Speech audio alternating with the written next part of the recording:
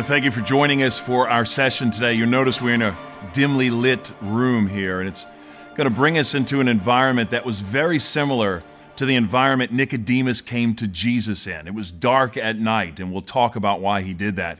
But before we start, I want you to think about the fact that sometimes as believers, sometimes as people, it's easy to be unimpressed with beauty around us.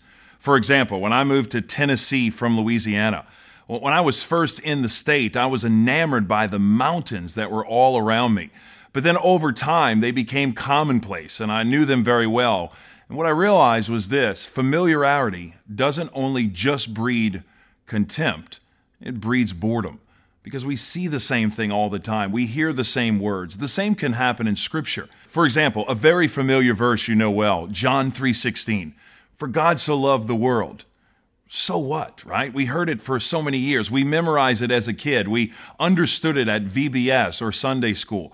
But that verse has such an impactful meaning when we put it back into the context in which it was given. And so that's what I want to do. I want us to study now John chapter 3. And I want to lead up to John 3:16, but in order